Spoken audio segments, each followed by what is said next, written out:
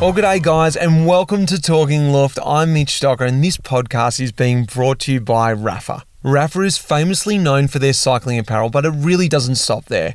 Rapha's lifestyle collection is built for a life in motion. Comfortable, functional, and versatile enough to flow through the city from dawn till dusk.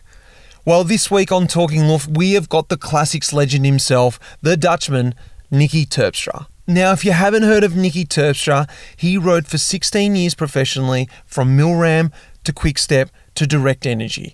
He retired last year in 2022, but he had a huge career. He was an absolute classics legend. He won Roubaix, Tour of Flanders, E3, 2 times Dwars of Vlaanderen. He finished second in Ghent-Wevelgem, the one that slipped away, but he was 3 times national champion, 2 times Olympian. A proper legend when it came to the one-day racing. He also rode about 15 Grand Tours as well, so he did everything. Niki was one of those guys that you just didn't know what he was going to do on a certain day. He would go up the road and you wouldn't see him again. He had some amazing victories throughout his career. One of our partners this year at Life in the Peloton has been AG1. Now, you've heard me talk about AG1 this year as something I use every day. It's a part of my daily routine. I'm wondering how many of you have actually gone out and tried it, because I would love to hear your feedback to see if you are really enjoying AG1 as much as I do. I really like it. Like I said, it's a simple routine that is really nice. It's the first thing I do when I get up each morning with the kids at around 6:30. I turn the coffee machine on, I grab my shaker, I grab my AG1, put a bit of water in it, shake it up, that's it. I've built a healthy daily habit in about 1 minute. It's really convenient, a daily, clean, green source of energy. And it tastes great too. AG1 is a foundation of daily health, and that's why I love it. It is complete enough to be an all-in-one supplement for me, which all goes into improving my overall health. It's more than just greens. It's a comprehensive blend of vitamins and minerals, probiotics and superfood complexes. It also helps provide digestive support, immunity support, metabolism, energy and stress support. It's just about for anyone, athletes, people like you and me, and everyone in between. It's also vegan, paleo, and keto friendly. If a comprehensive solution is what you need from your supplement routine, the Athletic Greens is giving you a 1 free year supply of vitamin D and 5 free travel packs with your first purchase. Now go across to drinkag1.com/lifeinthepeloton. That's drinkag1.com/lifeinthepeloton and grab yourself some. Guys, I'm not going to hold you up anymore with this one. This is Niki Terpstra talking a bit of luft.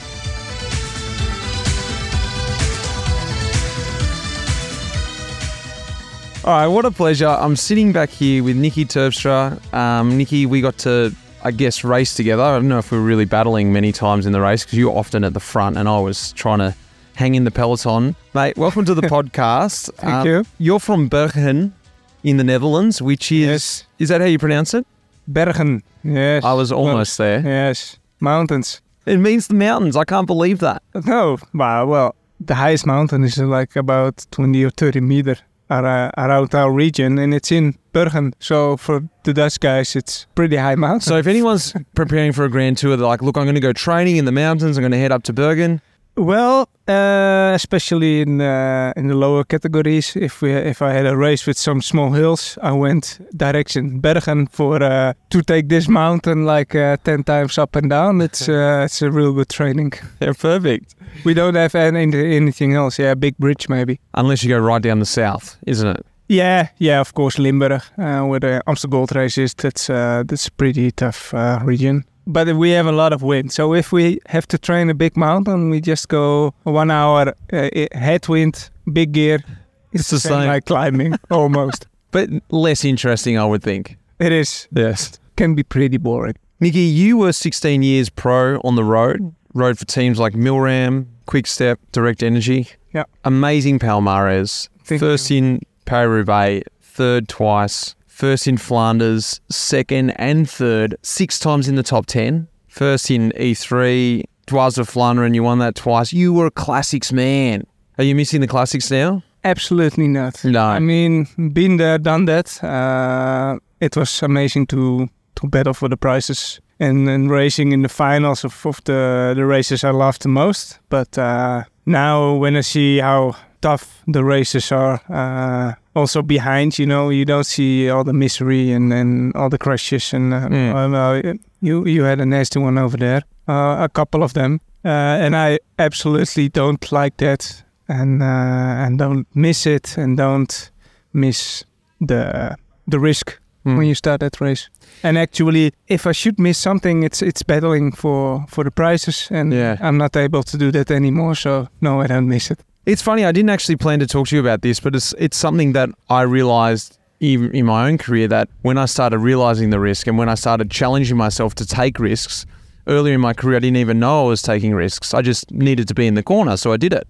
Or I needed to be in the sprint, so I had to be there. But there was a transition where you started thinking about it and you had to force yourself. Did that happen to you, or did you start noticing yourself forcing yourself to try and be in position? Well, if you had some bad crashes, you just have the feeling like, I don't want this anymore. I don't wanna crash. I'm not gonna take this risk.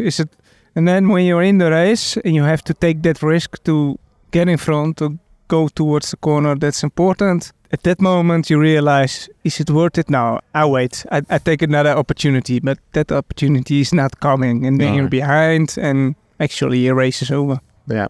I want to jump straight to Talking Luft now. This is a whole bunch of questions, and I think, you can tell me about your style. I think you had pretty good style on the bike, but we're going to see now. This is broken down into 5 topics: style and clothing, food, rituals, culture, and about you. And there's some questions underneath all of them. You ready? Yes. Okay, let's start with style and clothing. The first question is casquettes, capellinos, the mini cycling hats. How do you wear yours when you go on the podium? Do you wear it forwards with the peak up? Do you wear it backwards? Do you have a bit of luft under it? Peak up, yeah. And pull down on your head with a little bit of... No, not completely. Not too many luft. I mean, I think if you put the peak down, then you need a lot of luft, like in the rain. I think he was the king. It was incredible. He could put the cap on his head like it didn't even fit. But still, if you was going downhill with 80 km an hour, it wouldn't blow off. How? It's amazing. How is it possible? I think he glued it or something. All right, back in the day, if you could have raced, maybe, I don't know, did you? No, I don't think you did.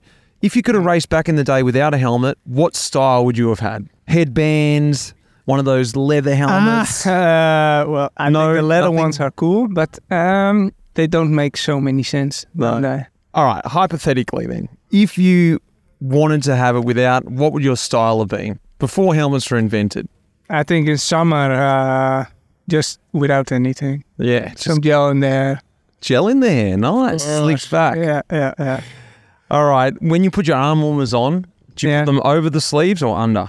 Sometimes I did them over my sleeves, but it was purely functional. I'm an over the sleeves man. I'm all about over. I don't really like it. Yeah, but it's functional, like you said. You can especially with the aero sleeves you have now. You couldn't get them out.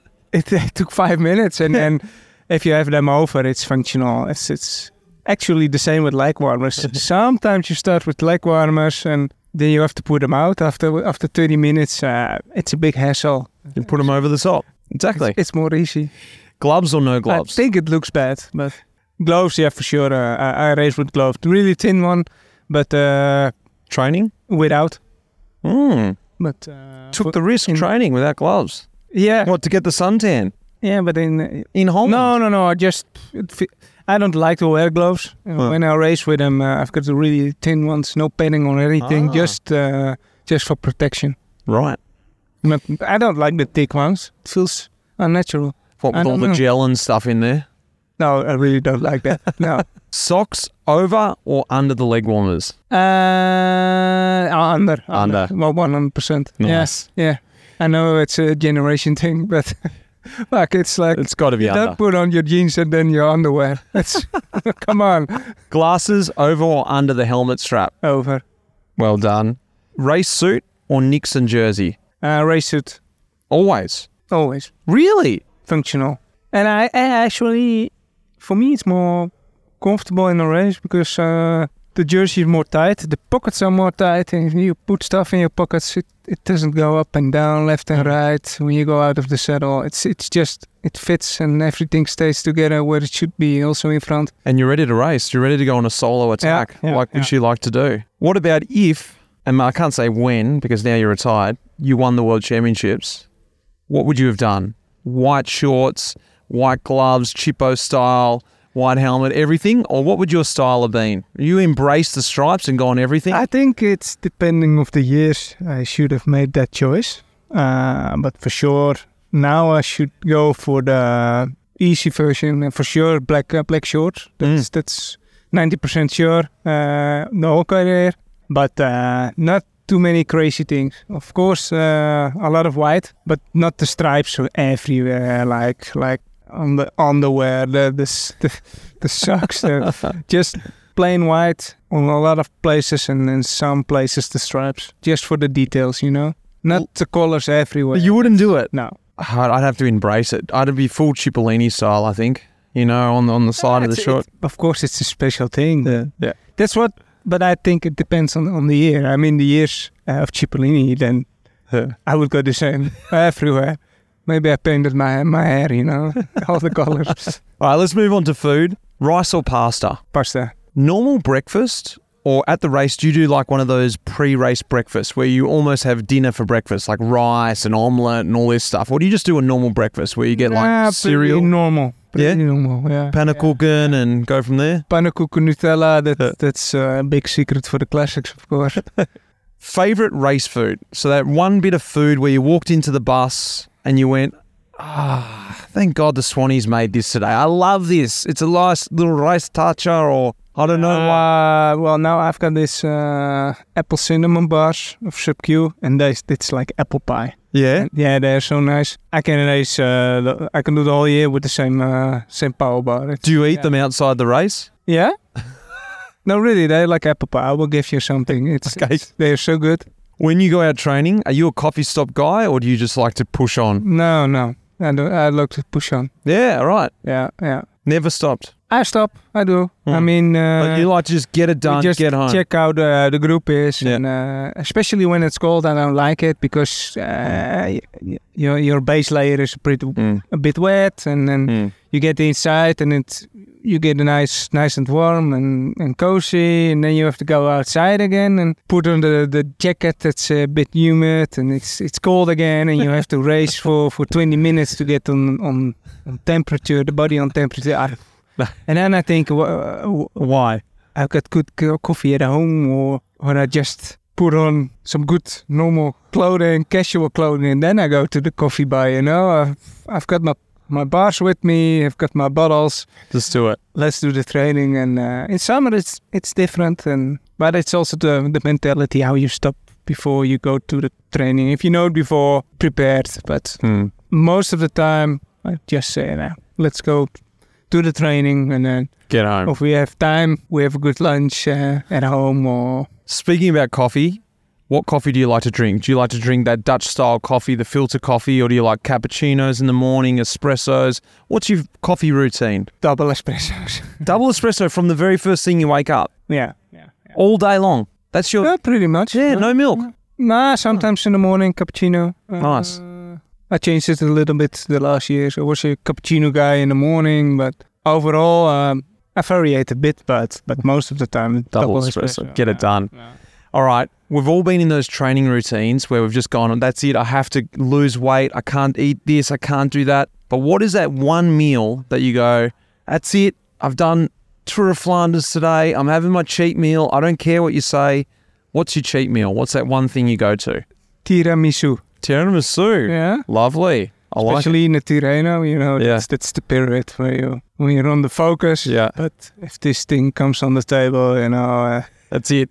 You don't care. You're just before dinner, you're in Italy, and then you're okay. Well, I skip the first part of dinner, and then I take a good tiramisu. Good call, especially when you're in Italy. Yeah. All right. Next topic: rituals. Crosswinds or mountains? Crosswinds. Of that, definitely. Training or racing? Well, that mentality changed a bit last year, and that's why I quit. But it always has been racing. But I like training. And, it's a hard one, that. I know. It's really hard. You asked me this 10 years ago, or 5 years ago. It was completely different. Yeah. Best and worst roommate? Well, the worst. I probably don't say on on here. The best, it's probably Ilio Keizer. Right, wow. Yeah. Good one. Bus or car? Like when you get into the bus at the end of a stage and the DS, okay, there he goes, bus, straight onto it, he knows. Someone always gets roped into the car, don't they? Yeah, it's always the same persons. They've got a point. I mean, they're earlier in the hotel. But are they much earlier though? But not it really. It depends, but not always. Yeah. And then I'm especially after the race, when you wake up, you've got a time schedule in the race. Yeah, tick, tack, tack, pop. Yeah. Everything is scheduled. Then you've got so many stress in the race itself. And then you come over the finish line. And sometimes the first thing that the sport director says, come on. If you hurry up with shower, you can take the car. But the mechanics are already loading the bike. So 5 minutes and you should be in the car. And then, come on, no way. Let me enjoy my recovery shake, and then I'm gonna take a good shower. And I was stressing all day. Now it's time to relax. Most of the time I take the bus, and then I've got everything with me, like a kitchen, probably a good couch or a bed. Speaking of the bus, do you have your seat on the bus? Where is it? Do you like to be right at the front, in the middle, somewhere in the back with the showers? It doesn't matter too much, but I like to have space for my legs and lay down. The possibility to lay down, especially for the transfers. So down the back somewhere? Well, depends on the bus. Some buses it was in front, but like in Toto, it was most of the time in the back. And I like to stretch my legs and put them up. I think that's important. And let's move. I even think if a team bus is designed, they should think about it to put the legs up, because if you do that every time, like in the stage race, every half an hour or hour, you're after the race in the bus, you can put the legs up. I think helps recovery. And I think it's more important than getting in the car with the knees in your neck, because you've got some spare wheels on the left and a mechanic on the right, you know. That's why we don't go in there. We don't want to. Let's talk about culture. Favorite rider of all time? No, that's a tough one to choose one. When I grew up, being a small cyclist, my idols were Michel and Cipollini. Nice. So a real classic man, and the other one really the man of style. Nice one. Favorite rider right now in the peloton now? Julia Alaphilippe. Nice. Best moment in a race. So it could be the neutral zone where you're just thinking about the day ahead. It could be the first kilometre where everyone's attacking. Could be when you cross the line and you think, thank God the race is over. What is the best moment for you in a race? You're talking about feed zone. I hate the feed zone. I think it's so stupid. Well, that's the next question. Worst moment in the race. Okay. So old-fashioned. It's so stupid. Like if you want to give feeding, I mean, the easiest is to go to the car. You've got everything with you. You can take your food or drinks whenever you want. Well, when you think that's the right moment, not when the organization thinks on a point on the map, like all jammed into 1 kilometre or less. Let's put them all together. Yeah. And after all the 200 riders can take a bag with 45 km an hour with food in it. It's so stupid. Okay, so that's the worst moment. What's the best moment? In general, I think the finish line. Yeah. Even if it's a good day, it's great. If it's a bad day, it's great because you've got there. Yeah. Yeah. Pretty simple, but it is. Sometimes the top of a big mountain, you know, if you're suffering, you're really counting down the kilometers are still 4K climbing or... And you crest it. You're counting down, tick, and oh, that's a steep part. And then you come on top and you know, okay, now get a good downhill, and just downhill is nice. Yes, not all of them. That's disappointing when the downhill is not a nice downhill. You know, you invested a lot and then you go down and this is it. Or when they race downhill and then you're not relaxing. It's like I just raced uphill. Now I'm racing downhill. You know, you're getting dropped, and most of the time I liked the downhills. Okay, not if it's straight and big packed. You know, then you know, okay. You realize if one of them one of those 200 guys, one mistake, we're down with 50 guys, But if it's nice corners, some hairpins, some nice fast corners, one line, that is I quite love nice. it. You see the snake come down. Yeah. That's cool. What's the favourite kit of all time for you? That the cycling kit, the one team you looked at and you went, I used to love that kit. I wish I had that. Fassa Bortolo. Oh my gosh, this is really popular for everyone. Yeah, nice one. It's a good kit. Yeah. Good team too. Good roster. Good riders. But the colours are cool and everything fits. The DMT shoes. The helmet, the bike. It's all good, well established together. And that's most of the time important. Sometimes you have ugly colors, but if you fit everything together, like the team cars, the bottles, the helmets, if everything fits well together, still with ugly colors, you can make a nice team kit, I think. Cobbles or gravel? Cobbles. But for racing, I don't like to go training. Yes. I mean, sometimes we had team reckons for the classics. And then I said, come on, I did the outer Quaremont already this year, like 20 times. Now we need to do another recon. I go around it. I see you in the end. I go around. Now, I've done, I can do it with my eyes closed, Did you really go around? So yeah, for sure. What did they say? Oh, no, they understand it. Just with Direct Energie or with QuickStep? Both of them. Yeah. I love it. I mean, to do the reckon is the most important thing is that the flow of the climbs and okay. Now we had this take down, that climb, and the road to it. I mean, not the actual the 2Ks climb. before the climb. Yeah, that's actually almost even more important. The other climbs we did it so many times. So many. All right, about you, headphones or no headphones when you go riding? When I go alone, I do headphones. What do you listen to? Music or podcasts or what style? A lot of times podcast. Oh yeah. Or just regular radio with it. Oh, radio. Yeah, with the news and stuff, not the music. Just the news, just chipping along. Yeah, Radio 1 in Holland, it's a lot of news. And nice. So, it keeps the time running. I know for safety, it's not the best option, of course, to race with headphones, but I mean, with the Garmin radar, when you connect it to your telephone, it even gives you a beep in your headphone. Yeah, and I think this is a good issue. So all the traffic that comes from behind, I hear it coming in my headphone, and what I see in front, I can see. So I'm a bit safe with that. I mean, it's not the best thing, but I have to get to time. Cycling is not the safest thing. Reading books or watching Netflix when you're in the hotel or wherever you are? What do you like to do? Read more books, but I do too much Netflix. Yeah, nice. What's good on Netflix at the moment for you? What do you like? What should people watch? Maybe something Dutch. But actually now I'm finishing Drive to Survive. Formula 1. Normally I watch it when the release is there. I watch it in a few days, but I spare it on the downloads for in the plane for this travel actually. So now I'm following that, and I want to see Luther, the new movie. But then on Disney I'm watching The Americans. Oh, I don't know it.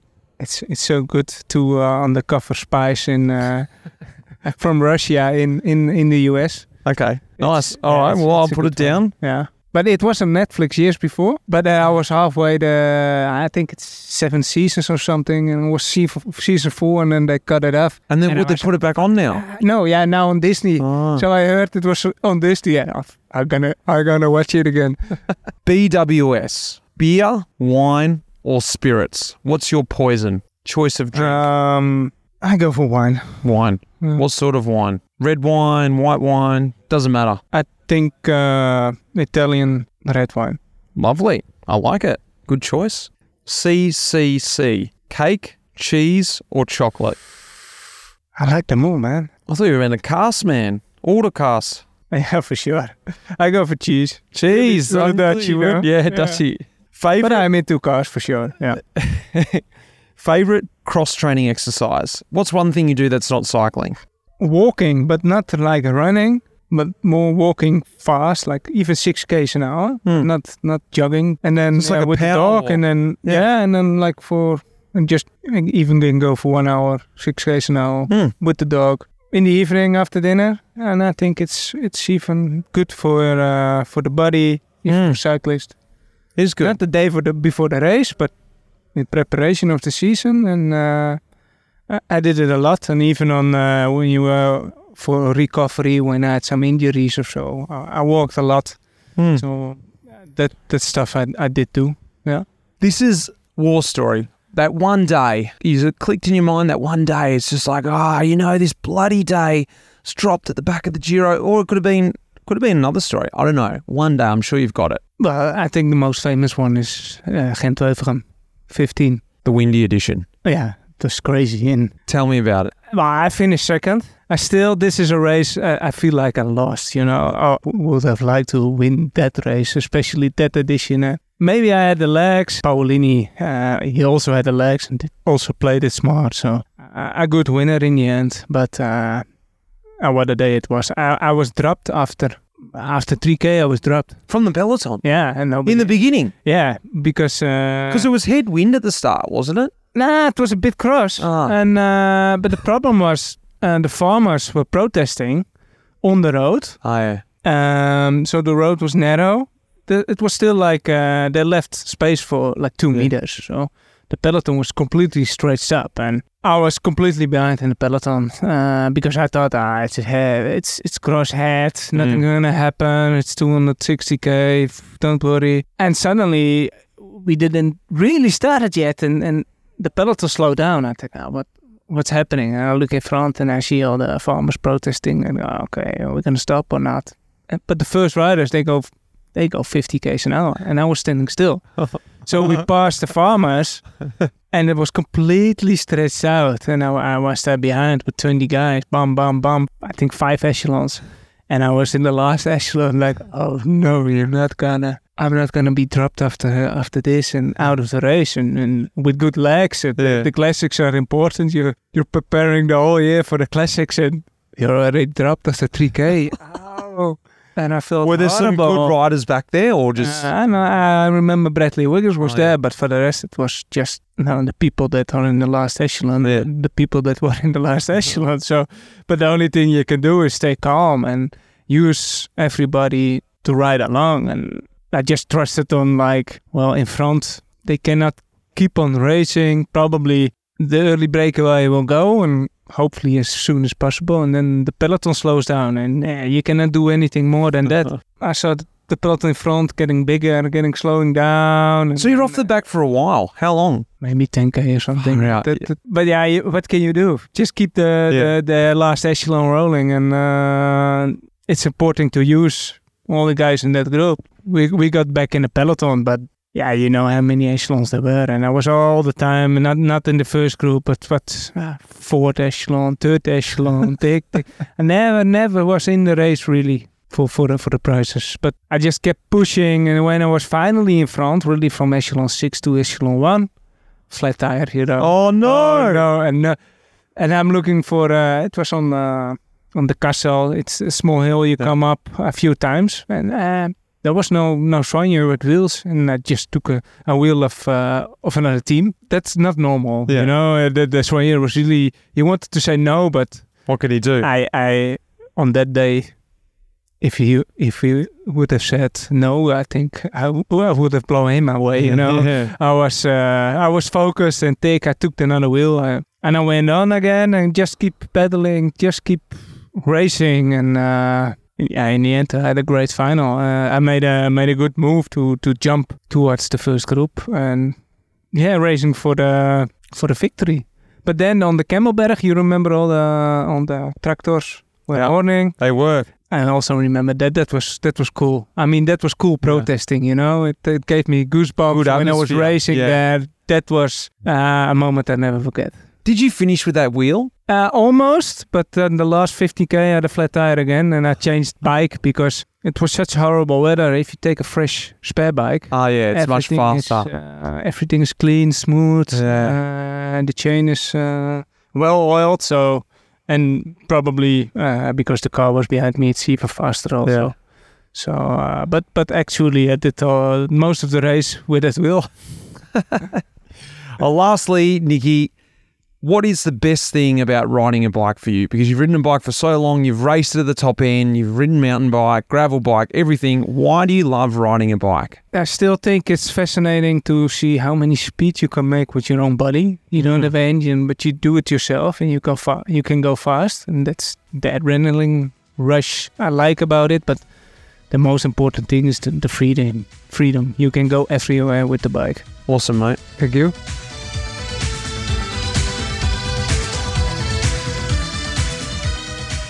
Well, he's a funny old Dutchie, isn't he, old Niki? But an absolute machine back in the day in the classics. What a great guy to have on Talking Luft. We have a couple more Talking Lufts coming this year, but next week will be our last Life in the Peloton episode. I've always traditionally run Life in the Peloton in the cycling calendar year, and as we're fast approaching the last races, that will be the last episode next year. But before we go, and as a bit of an intro to the winter season of cyclocross racing, we have the superstar himself, Mr. Sven Nys. He is going to be on next week's episode, so I can guarantee you do not want to miss that episode. We've got him, the legend Sven Nys. Big thanks to our partner Rafa, Will Jones at Red Bricks Media, and of course the Life in the Peloton team, Megan Spurlow. Guys, and until next week, thanks for tuning in. I can't wait. Sven Nys. Cheers. The music in this episode was composed by Pete Shelley. Cheers, mate.